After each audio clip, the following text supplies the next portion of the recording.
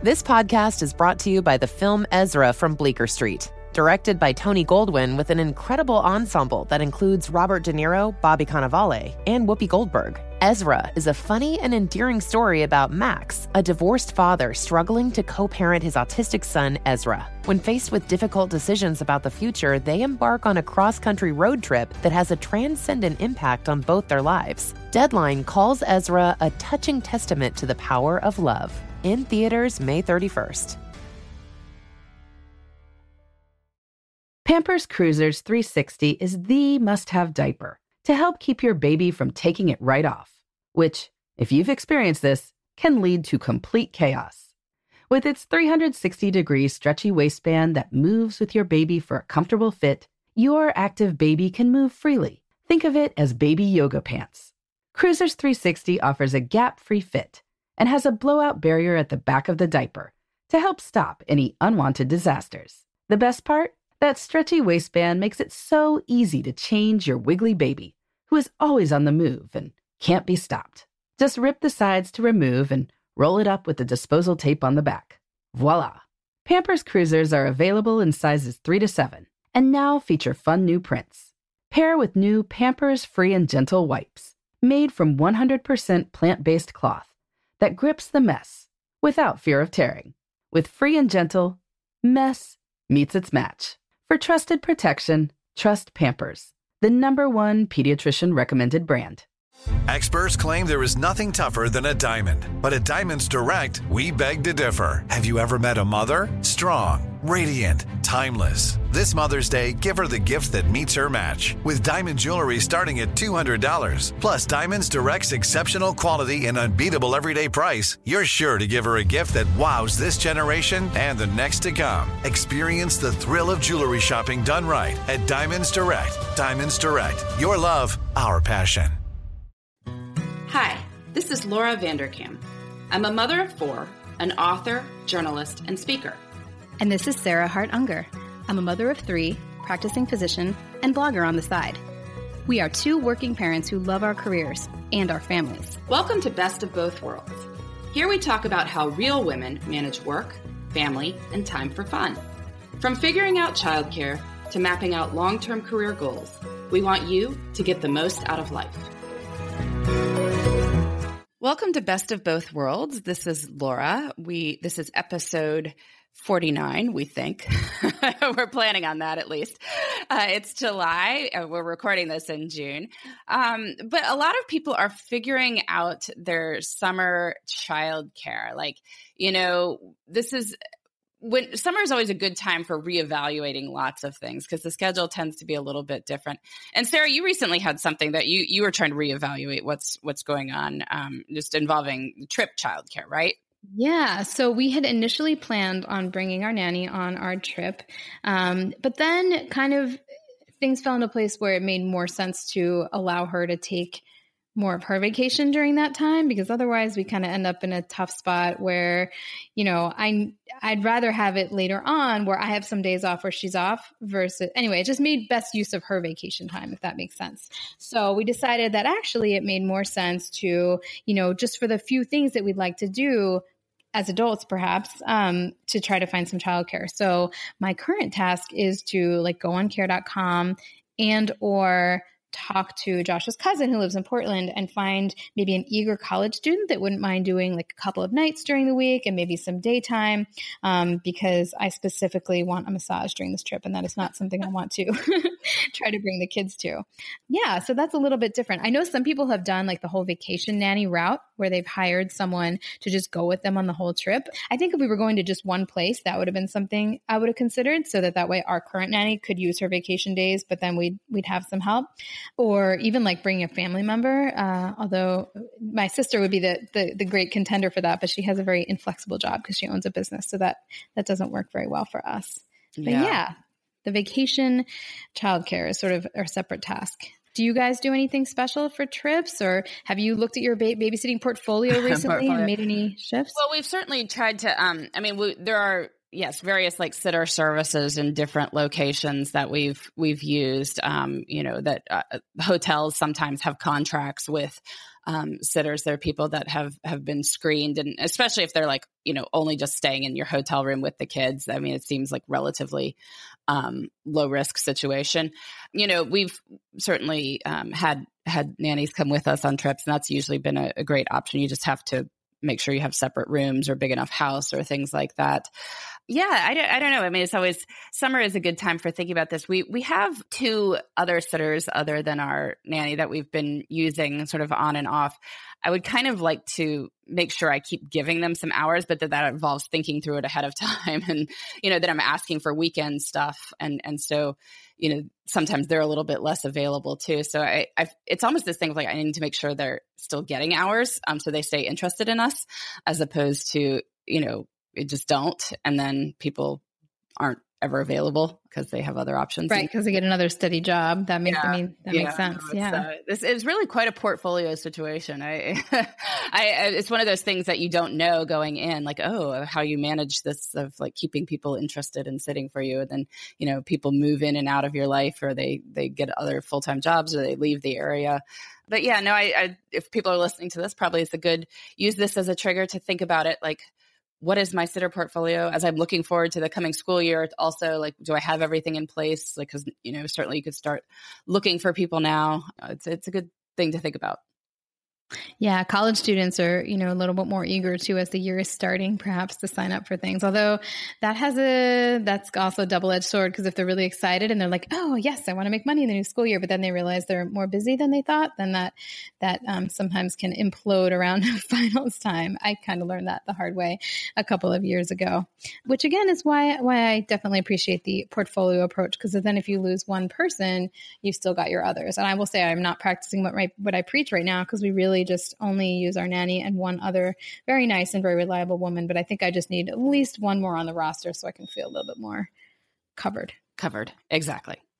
Well, we are excited to welcome Heidi Grant to the podcast today.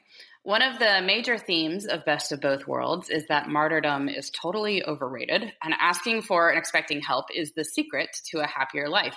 And Heidi is actually an expert on asking for help. Her new book, Reinforcements, talks about the research on asking for assistance and what works and what doesn't. Heidi is also a working mom herself. So Heidi, we're really excited to have you here. Can you please introduce yourself to our listeners? Sure. I'm very excited to be here. So again, Heidi Grant. Professionally, I'm a social psychologist by training. I'm the chief science officer at the Neuroleadership Institute, and I also work at Columbia University as an associate director of the Motivation Science Center. As you said, I'm also a mom. I have 2 kids. My daughter is 12 and my son is 10.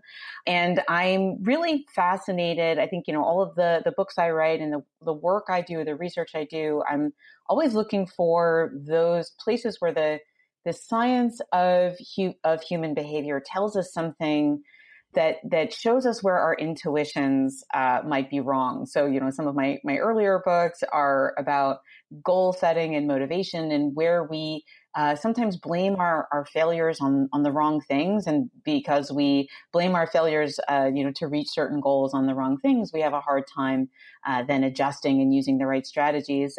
My last book was about how we often don't come across the way we think we are to other people, and how to use strategies to bridge that gap. And this book, as you said, is really around what I think is probably one of the places where our intuitions are the most terrible for some reason. And that is sort of asking for help, understanding the likelihood that we'll get help from other people, understanding how to ask for help in a way that makes it really rewarding to help you. There just seem to be a lot of gaps between how all of us, myself included, approach this and what really the research says is true. So it was an exciting topic for me to dig into, because I think, there isn't really one of us out there that doesn't need more help than we're getting. And so to try to bridge that gap for people is a lot of fun to do. Yeah. Well, was there anything in particular that sparked your wanting to write this, or developed over research you'd done over the years? Yeah, I had done some research in this space and knew quite a bit about it, but I think I'm just as guilty. I certainly was up until I really started digging into the research to do this book, just as guilty as everyone else of being resistant to asking for help. You talked about how you actually, you admitted that you hate it. Oh, I hate it. I totally, I mean, and there's still some discomfort. And I think it's gotten a lot better. Part of what there's really, when you think about why people don't ask for help, there's really, you can kind of break it down into, two big categories. One is that we worry about what other people will think of us when we ask for help, or we sort of judge ourselves negatively for needing it in the first place. But we often assume that people will think less of us because we need help, that they might not like us as much, right? That they'll kind of, that somehow we'll be judged negatively. Again, the research actually, when you dig into this, shows that the opposite is true. Not only do people not think less of you and not like you less when you ask them for help, the research actually shows that they like you more. That helping one another is actually something that kind of bonds people together. And that when someone has actually helped you, they increase their liking for you, not decrease it. So again, like, intuition's completely wrong, right? People like us more when they help us. So that's sort of one piece of it, right? There's that sort of like, I worry about how I'm being judged. The second part of it is I worry about being rejected. Right? I worry about being turned down. It's incredibly painful. Like, in the book, I talk about really how our brains are wired to treat social threats like being excluded, being rejected, being turned down when you ask for help, being disrespected or not valued. All of those things actually trigger real pain in the brain. They're processed in much the same way that physical pain is processed. So when we ask for help, part of why we don't want to do it is that we're kind of dreading hearing no. And knowing how that might make us feel, knowing the actual literal pain that we'll experience from rejection. So the other part of the thing I spend a lot of time talking about in the book is how, again, anticipating rejection, we're kind of wrong to worry about that so much, because it turns out that people are much more likely to help us than we think they are. On average, when you look at the research, we underestimate the odds of getting help by more than half. So people are at least twice as likely to help as we think they'll be. One of the more fascinating things that I read in reinforcements was your story of Benjamin Franklin. Benjamin Franklin is sort of the patron saint of self-help, but he had all sorts of great ideas for how people interact with each other. And you talk of the story of him, one of his fellow leaders in Philadelphia, not supporting him for something. And so the way around that is he went and asked this guy for a very rare book from his library. Like, could he borrow this book from him? Mm-hmm. And which seems ridiculous. Like, how is that going to help it? But the fact that he loaned him something, and then he wanted, that this guy was asking him for help. All of a sudden, this man is supporting Benjamin Franklin, like Benjamin Franklin is his friend, which is, Ben Franklin obviously knew a lot about human nature, but I think that demonstrates your point you're making on that quite well. Absolutely. Franklin was a really clever guy. He picked up on things that a lot of us need to do, like, lots of experiments to figure out. But he knew that by asking this guy for this very rare and valuable book, what had basically happened was, from the perspective of the person who loaned him the book, he had then these sort of two inconsistent thoughts rattling around in his mind. One was, I just loaned a very rare and very valuable book to Ben Franklin. And then the other is, I really don't like Ben Franklin. And that kind of, people we're again sort of wired to want to be consistent in our thinking. And when we have these inconsistencies, it creates what psychologists call cognitive dissonance, which is really like a tension state in the brain. I believe two things that don't go together. And so what happens is we tend to adjust one of our beliefs so that they actually are compatible. And that's what happened with Franklin. So after loaning him this book, the guy decided, well, you know what? I must not think Ben Franklin's such a bad guy after all. And there's actually lots of research that shows that this really works. There was one study where, people come into the lab, they earn money for doing a task, but the experimenter, his name was Mr. Boyd, that was his name. He was deliberately unpleasant during the entire experience. He'd say things like, pay attention. I don't want to have to repeat myself. And he was really, really rude to all the participants. And at the end of it, half of them were, Mr. Boyd comes up to them at the end and says, look, here's the money, for participating in the experiment that you earned. But, the thing is, I'm paying for this out of my own pocket. And this is actually sort of the last of my money. And I'm wondering if you wouldn't mind not taking the money, because if you take it, I actually don't have any money. And people would invariably say, okay, sure, you can keep the money. At the end of it, they asked the participants how much they liked Mr. Boyd. And what you found was the people that got to keep their money that he didn't ask for help from, they hated him. They rated him very, very low. And the people who asked, who actually gave them the money back, rated him really high. Like they liked him. And in fact, the more money they had to give him back, the more they liked him. So there's this weird thing where it's like, if you do a favor for someone who's, not very nice, you kind of a jerk, you like them more. And if you do a big favor for them, you start to think they're kind of a great person. And so again, it's one of these things where, ironically, one of the best ways to get somebody to have a good impression of you and to like you is to actually ask them for help. Yeah. That is so fascinating. Do you think there's an aspect of people seeing the person as more vulnerable, in that particular experiment? I can imagine it might be partly the help and partly, I guess, maybe it's the fact that when somebody asks you for help, they're sort of revealing themselves as another real person with the same human challenges rather than just some sort of abstract other. So I don't know if that's an element. I think that's probably true. I think that show it that there's something human and that suddenly you can relate to this person in some way. I think that's part of it. Also, one of the things we know about, and one of the big themes of the book that I really want people to walk away understanding is that helping feels great. Much of the time, there's a few things I talk about where we kind of ruin it for people sometimes when we make it not possible, like the helping isn't satisfying. But much of the time, helping other people feels really good. It's one of the most reliable ways to increase people's sense of well-being, their self-esteem. It's one of the most reliable ways to be end up in a good mood is to do something helpful for someone else. So the other thing that's happening there, when I give Mr. Boyd that money back, I feel good about me. And I feel like I'm a good person. I did the right thing.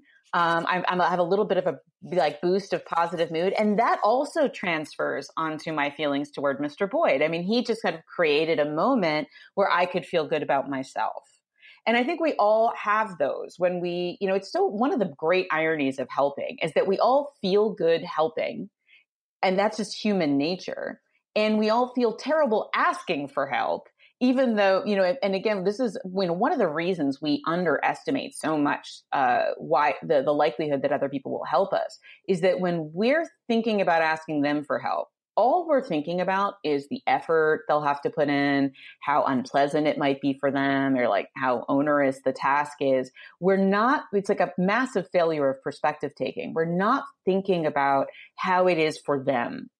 First of all, we're not thinking about how awkward it would be for them to say no. They don't want to do that, right? That's unpleasant on the helper side. And also the benefits of helping, the real boost. I mean, there's very few things in life that actually more reliably lead to feeling good about yourself than helping other people. We're just wired that way. So I always sort of say, when you're feeling awkward about asking for help, remember, you're actually creating an opportunity for somebody to feel really good about themselves. This is really a potential win-win. And I think, again, some of that warm glow that we feel sort of transfers to how we feel about the person we helped. Talk a little bit about those ways that you can ruin that. Yeah, I was saying we could do a whole effective ask. So let's talk about what's an effective ask and what's an ineffective ask. So how we can do it well and then how we ruin it. Oh, there's lots of ways to ruin it. So, and again, and you can mean different things by ruining it. So you can do things that actually lower your chances of getting help. And then you can do things that while you'll still probably get the help, it will be less rewarding for the other person. So why don't we start with what are the things we do that make us less likely to actually get help? The very first thing we do is sort of fail to recognize that the helper needs some things from you in order to actually give you help.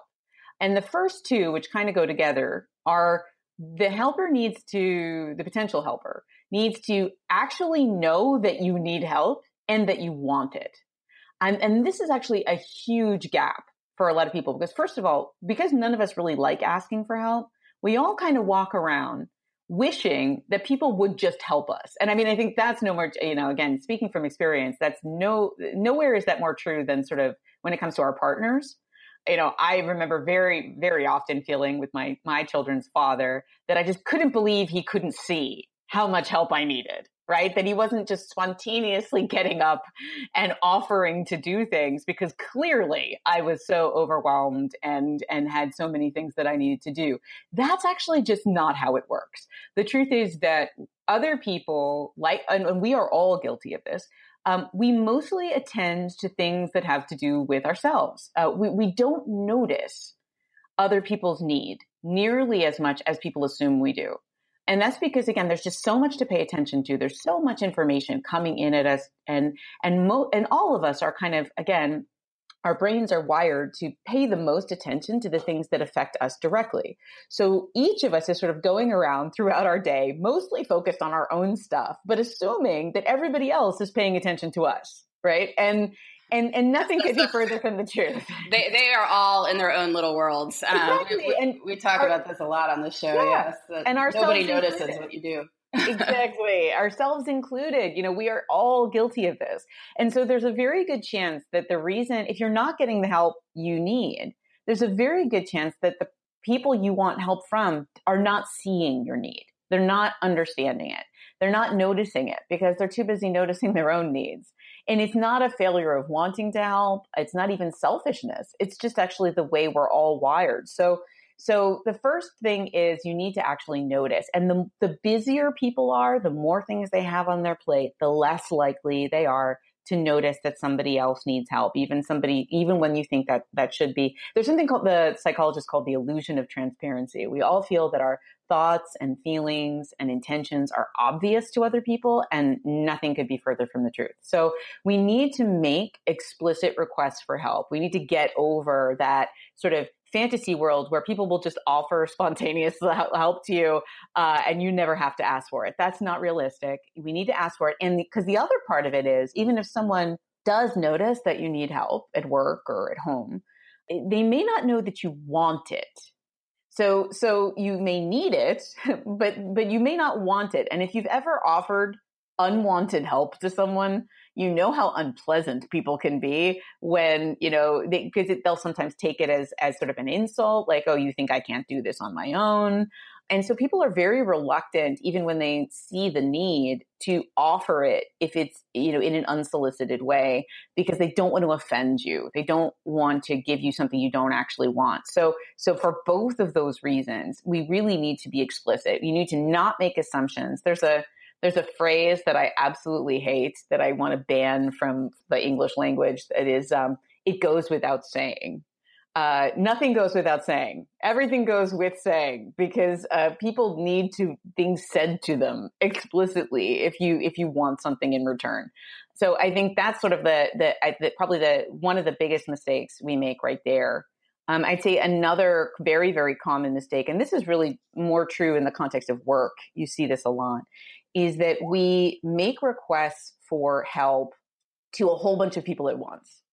So, you send out that email saying like, hey, I really need somebody who can help me on this particular project. And you send it to 10 people who could potentially help. Or Laura, you and I, as book authors, sometimes yes, I was going to bring this up, Heidi. That's the one. We send out a group email, right, to everybody. And we say, hey, everyone I know, would you possibly, read my book? And if you like it, would you say something nice about it? All right. But here's the thing, Heidi. Yeah. After reading your book, I didn't do that. I know, right? I emailed 100 people individually and asked them, like influencers, to. And did it work? Oh, yeah. I would say the vast majority did. I mean, they're people I know. So, it would be, in many cases, I feel like it would be almost rude. Like, there's somebody you've talked to for years, like you write them specifically saying, hey, please, post on your blog, Twitter or whatever, just wish me a happy pub date. I would say the vast majority did. But I'm curious because, Heidi, I was on a mass email from you. What happened there? But you know what I did? I sent, so I was, again, and this is one of the things where you're pressed for time. So what happens is we send these group emails out for support because we're pressed for time. I mean, the reality is we want to kind of, send one kind of mass plea out, and you kind of assume that, that'll be fine. And what the research shows, right, is something called diffusion of responsibility. So that the more people who could help you, the less likely anyone is to actually help you, because each person feels less responsible in that case. You sort of sit there and you go, well, I'm sure a lot of the other people are doing it, so I don't really need to do it. And yes, I knew this, right? So I sent one of these mass emails out, and I knew it going in, and I was absolutely crunched for time. My editor was like, you need to do this right now. So I did it. But what I did was I actually did a little bit, I'm like, apologies for the mass email. And what I did was I did send actually individual emails, but I had the bulk of the text. I just copied and pasted, but I acknowledged that I had done that. And so that people would feel like a little bit less like they generic in the situation. Because it's like, okay, I'm apologizing. Look, I know, like, I'm pressed for time. But, and the other thing I did, so I'll come back to this in a second, because I did something else that is related to how you can get more help that is a good strategy. So I violated my own rule a bit, but I did so knowingly. I know that this is going to lower my chances, and I'm going to take it on the chin on that one. It is, generally speaking, if you have the time, much more effective to send out individual requests. The other thing that it's actually that's even more true is that email requests in general are much less effective than face-to-face or phone, like sort of live requests. Now, again, the reality is a lot of times we have to do things by email. You either maybe don't know the person well enough to pick up the phone and call them, or you don't see the person face-to-face. But in the context of work, where generally speaking, a lot of these people you're working with are like down the hall.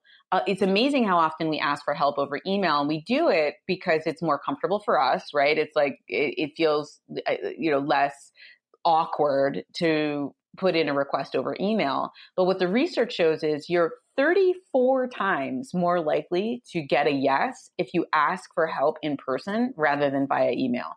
34 times. That is a lot. The research in this particular study, it took 200 emails to get to the same success rate as 6 in-person requests.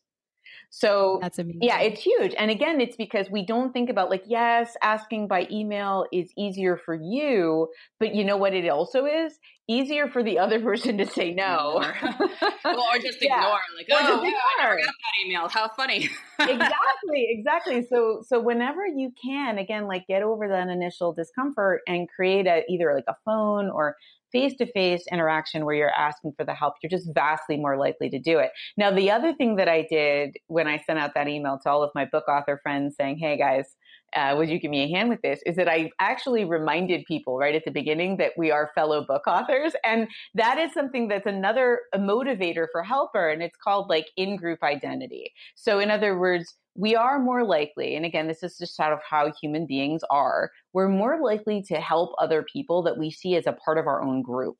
That we see as sort of part on the same team, having the same goals, people with whom we share common experiences or common identity. We're just naturally more inclined to be helpful to those people than we are to people with whom we feel we have nothing in common and we don't share common goals. So there's another little thing you can do, which is sort of that subtle reminder, hey, you and I do share a common identity. We're all in the same boat. We all know how hard it is to, how much we all hate asking for this, right? And that's the thing that kind of puts people in that mindset of, you know what, I will help you because you're right. We're all in the same boat and we all should be helping each other out. And again, that's a good thing. We have a lot of a decent cohort of physician listeners, and this whole thing absolutely strikes a chord with me in terms of call requests. So when you get your schedule a year in advance, invariably things come up and you have to switch. Sure. And so this is such a common conversation, and I'm listening to you and thinking, oh my God, instinctively, I totally, number one, I always walk into someone's office when they're in a good mood, I would never ask them over email. Right. And number two, I think I do that thing where I'm I tend to ask the people who have kids, and I'll be like, all those school events, I have one to go to. Can you cover me for this day? And if you have one coming up, then I can cover you.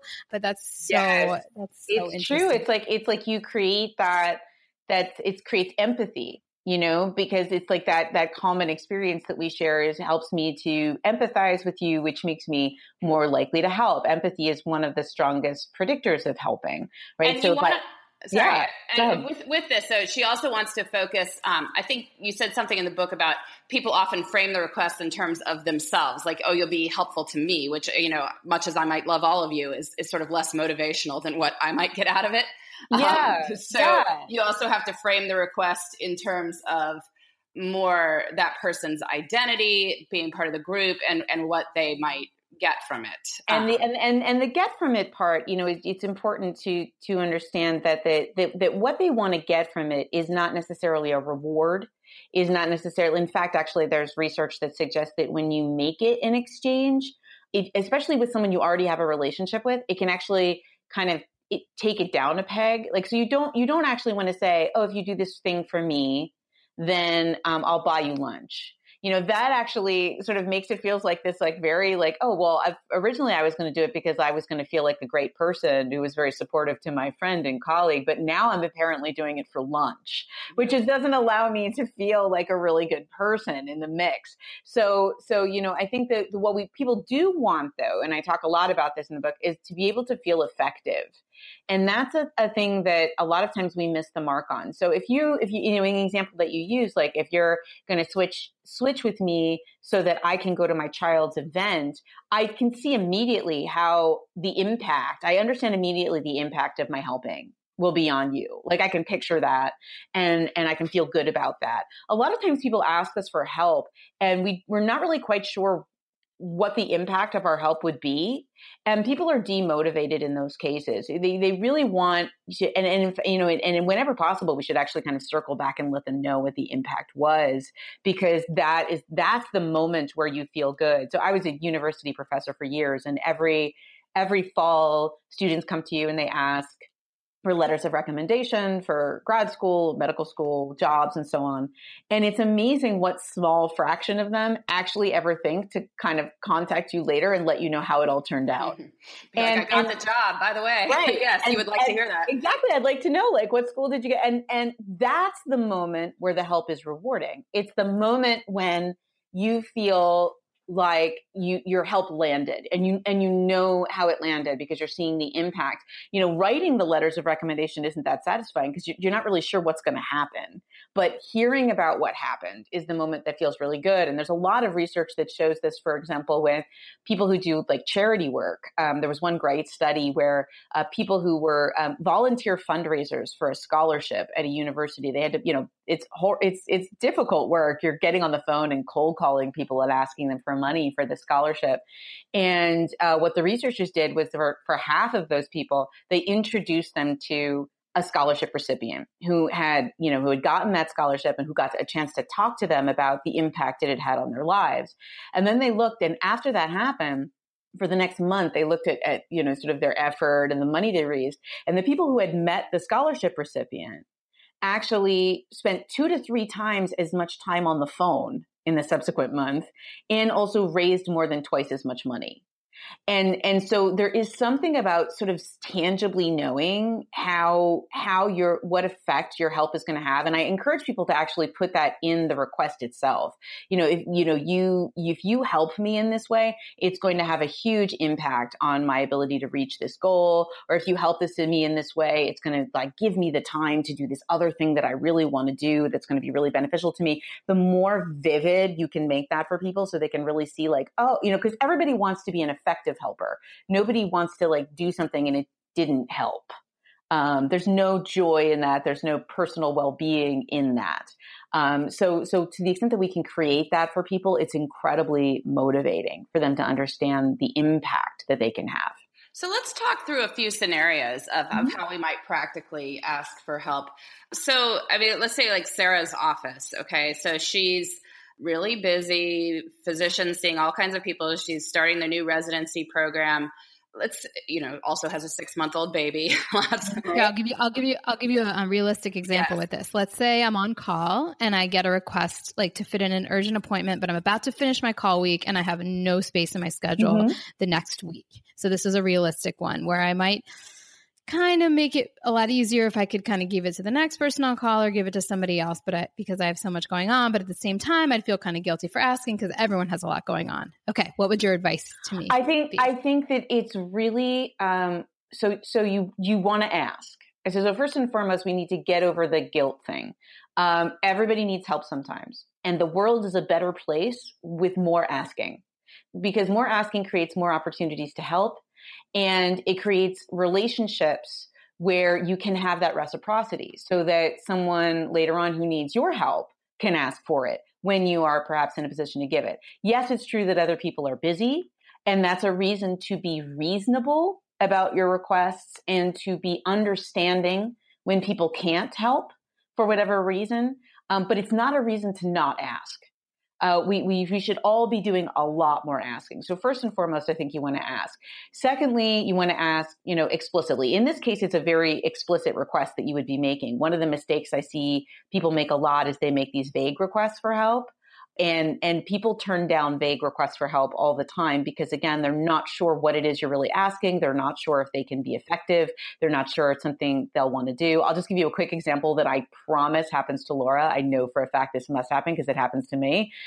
People read your books and things, and they are interested in them. That's great. It's amazing. That's what you want. You want people to get stimulated and excited, and they send you an email and they say things like, I'd love to get together and I'd love to connect. Or I'd love to pick your brain, or I'd love to chat. Like, can I get an appointment with you or a meeting with you or go to coffee and connect or chat or something like this? Now, here's the thing. They want something. Right now, they don't want to just connect. That's not even a thing. There's something they want, right? Either they want to ask you some questions that came up for them when they were reading your work, or they want some kind of information, or they want an introduction perhaps to someone that you know in common, or they want, in my case, it's like maybe they want to learn more about the company that I work for, and maybe they want a job. And those are all fine things to want, but say it.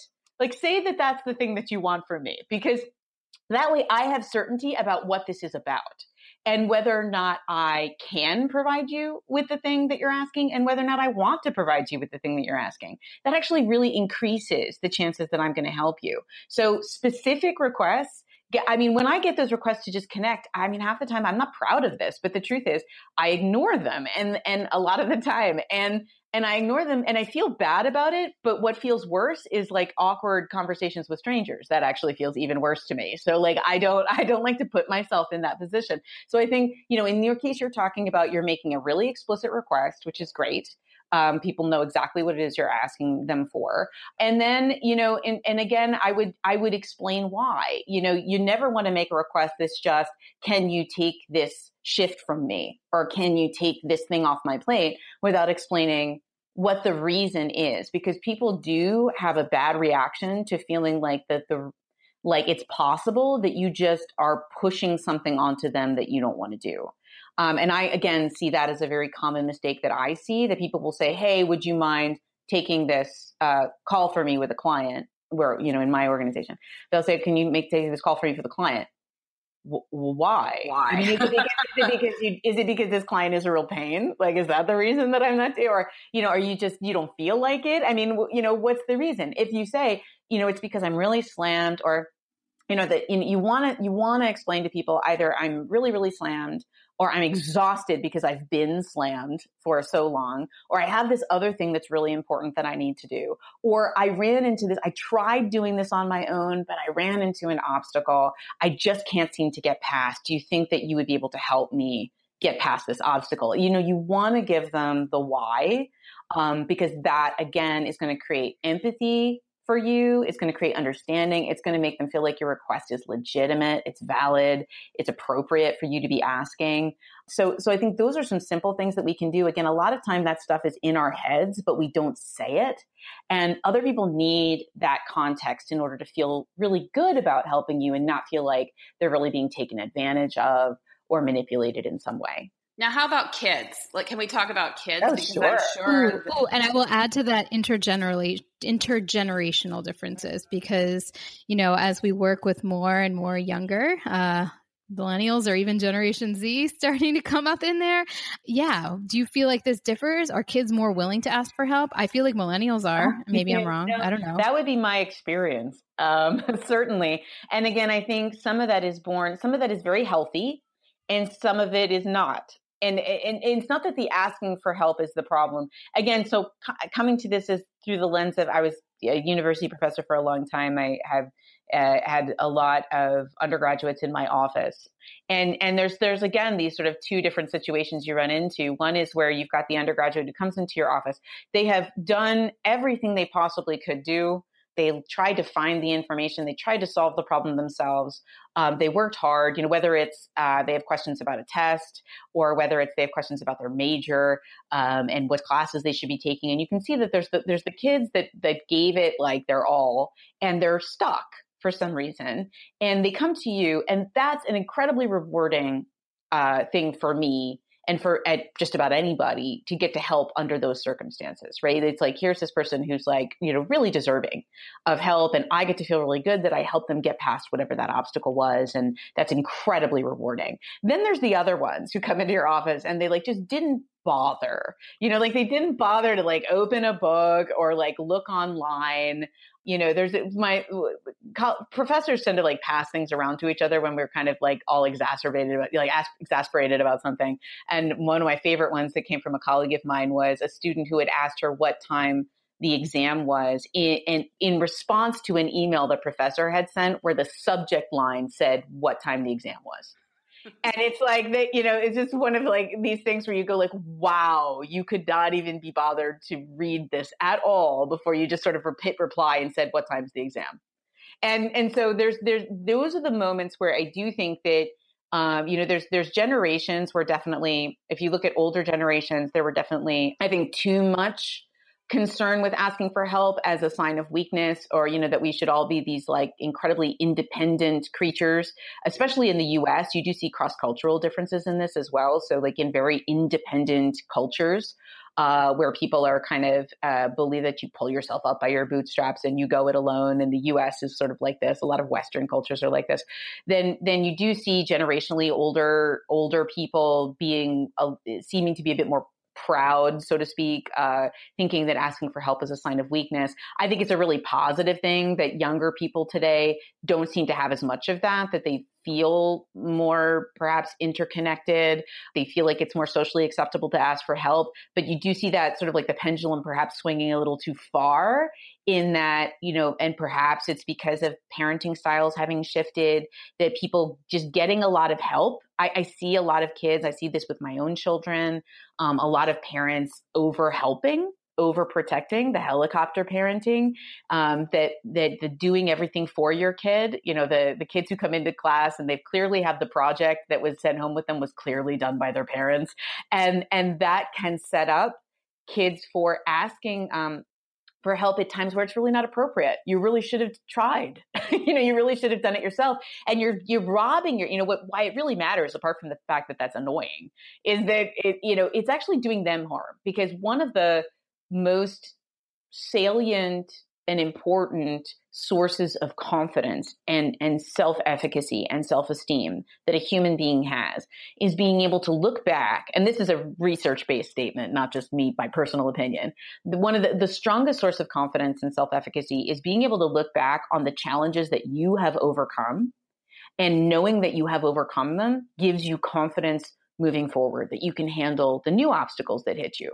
And so when people go too far in the asking for help all the time because I kind of just don't feel like doing this myself, you're actually getting robbed of experiences that would have built confidence and self-efficacy for you going forward. So I do think that it is something where we don't want the pendulum. Requests for help need to be valid and legitimate, and not the consequence of just I don't feel like doing it, and that's important. So Heidi, but what if I just want my kid to like empty the dishwasher more frequently? Like, is there a good way to phrase that? If I had the answer if I had a really like if I had like a silver bullet for that one, I think that would just be like the one book I wrote and be like how to get your kid to do what you tell them to do. I mean, I do think that there is something to some of these same techniques, right? So a lot of times parents don't communicate why the child doing these things is so important, right? So it is actually important to actually articulate, when you do not just because I said so. Yeah, not just because I said so, because it's a drag or, trying to create guilt trips, but actually saying, when you do this, here's the impact that it has on me. Here's the impact that it has on all of us. Here's why it's so important to contribute to, you're a member of this team and we're all in it together. And when you do that, it is so great for me. And I see, I see you developing, you're becoming older and more responsible.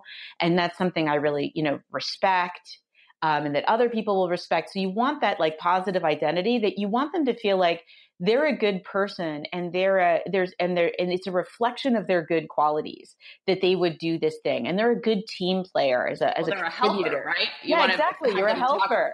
They're a helper versus just helping. Like the statement of identity is more important. The identity stuff is it is an opportunity to create positive identity for them.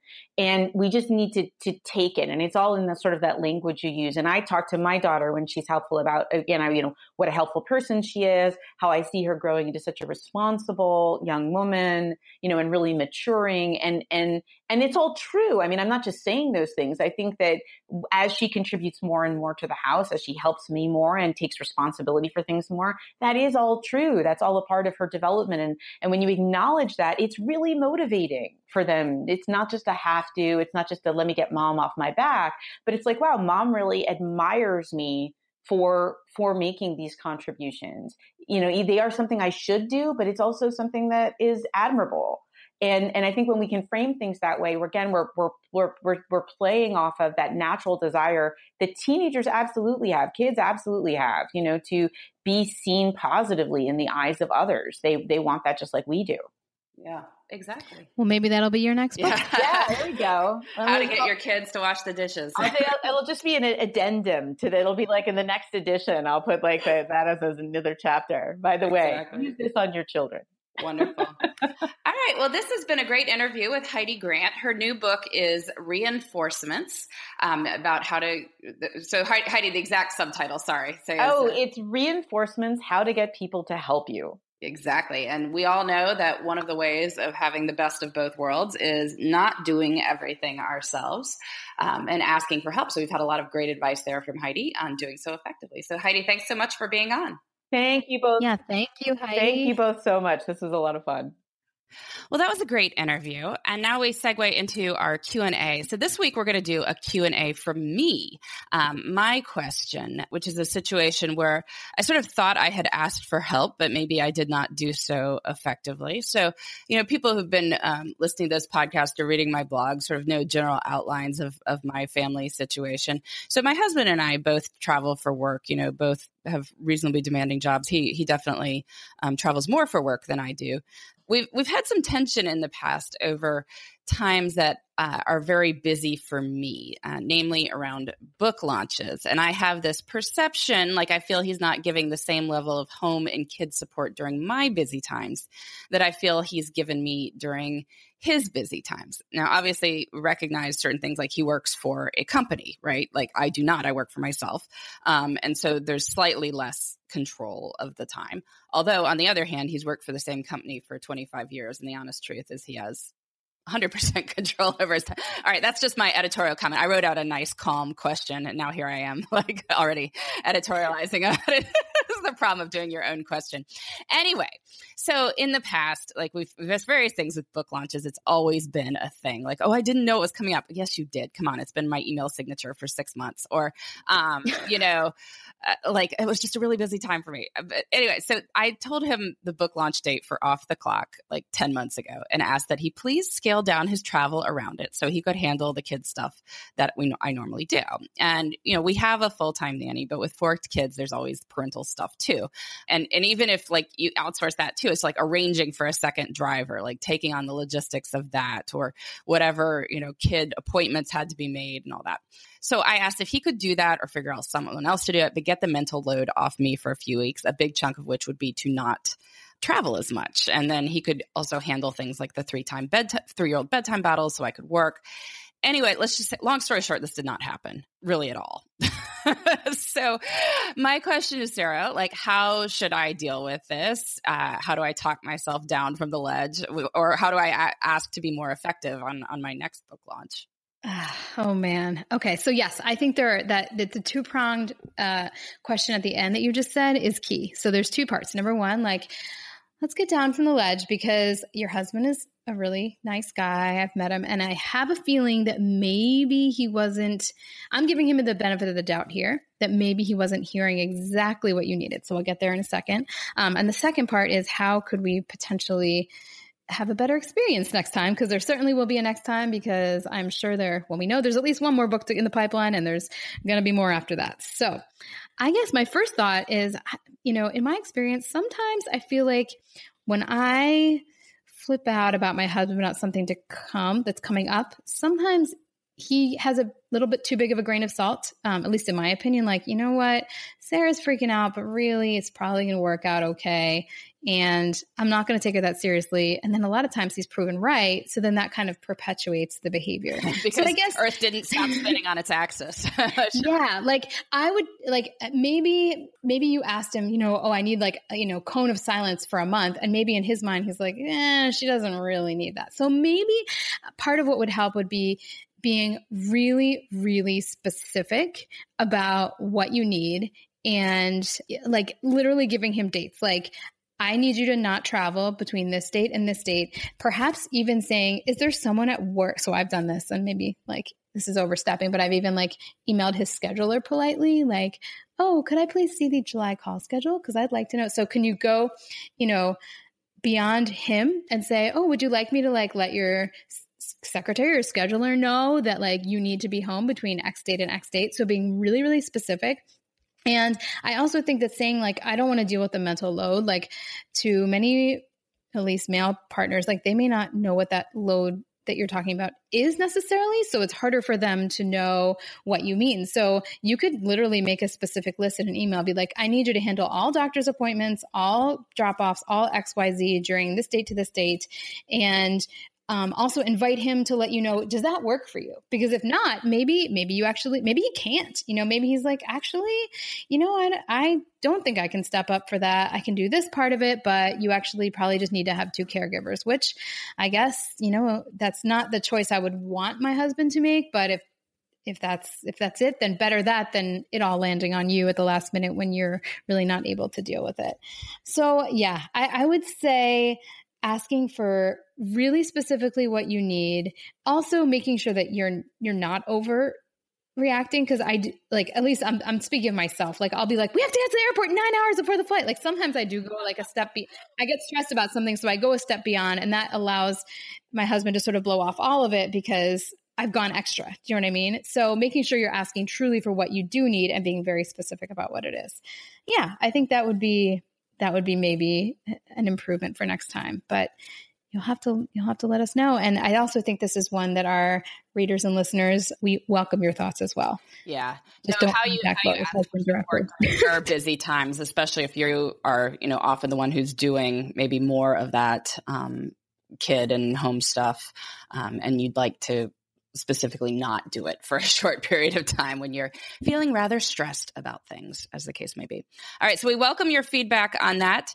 And are we doing our love of the week afterwards, or we did it? Oh, I think sure. Let's do our love of the week after. Let's close with the love of the week. Right, we can always ask our guests for the love of the week as well. But just in case that I am not there during the recording segment, I would say my love of the week this week is my Gap Pure Body leggings, because I was looking for some really good. So, how like a lot of the leggings these days, they do a really good job like sucking you in and like being really high rise and stuff. And they look kind of nice when you're working out and you feel, well, that is not what I'm talking about. I'm talking about like the leggings that you want to put on that are like so soft and comfortable and like completely non-constricting. Because I think I mentioned previously that I was on a quest to find some better loungewear. Well, the Gap Pure Body leggings are about $20 and are perfect for this. And I'm about to order like 2 more pairs because I want to have a little stockpile. They do seem to wash pretty well. They're made of modal, which is like, I guess, bamboo generated, with some spandex in them. And they're just, they're so light and dreamy. I love them. Oh, that's cool. I've been one of the things I've been loving is, I don't know if I only have one little girl.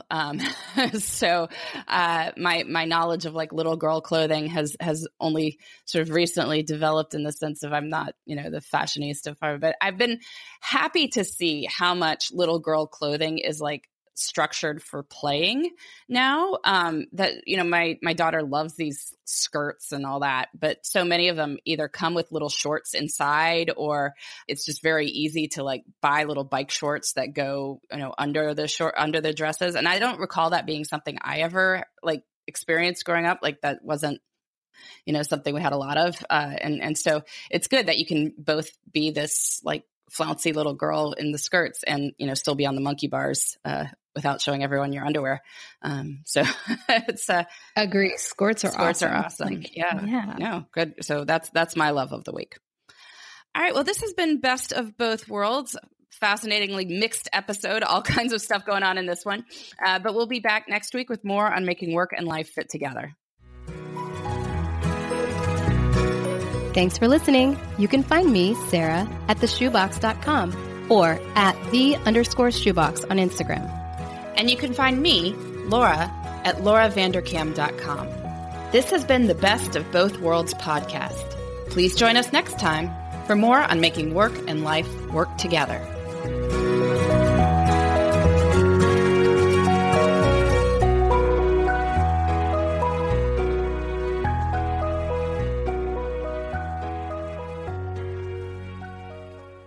Whether you're a savvy spender maximizing your savings with cashback rewards, a thrifty rate watcher seeking the lowest interest, or a travel enthusiast looking for extraordinary perks, Kemba Financial Credit Union has a visa to complement your lifestyle and unique needs. Apply today at Kemba.org to unlock a limited time 2% cash back on purchases and pay 0% interest on balance transfers for an entire year with a new visa from Kemba. You deserve a card that works for you. Restrictions apply. Offer ends June 30th, 2024. Become a part of the fast-growing health and wellness industry with an education from Trinity School of Natural Health.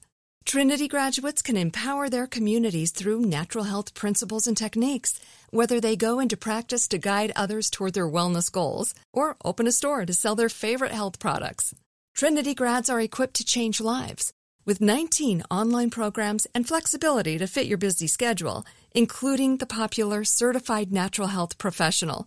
You can get the training that helps you turn your passion into a career. And here's the best part. You can earn the certification in less than a year. From herbology to naturopathy and health coaching, Trinity allows you to make a meaningful difference by helping others live healthier, happier lives.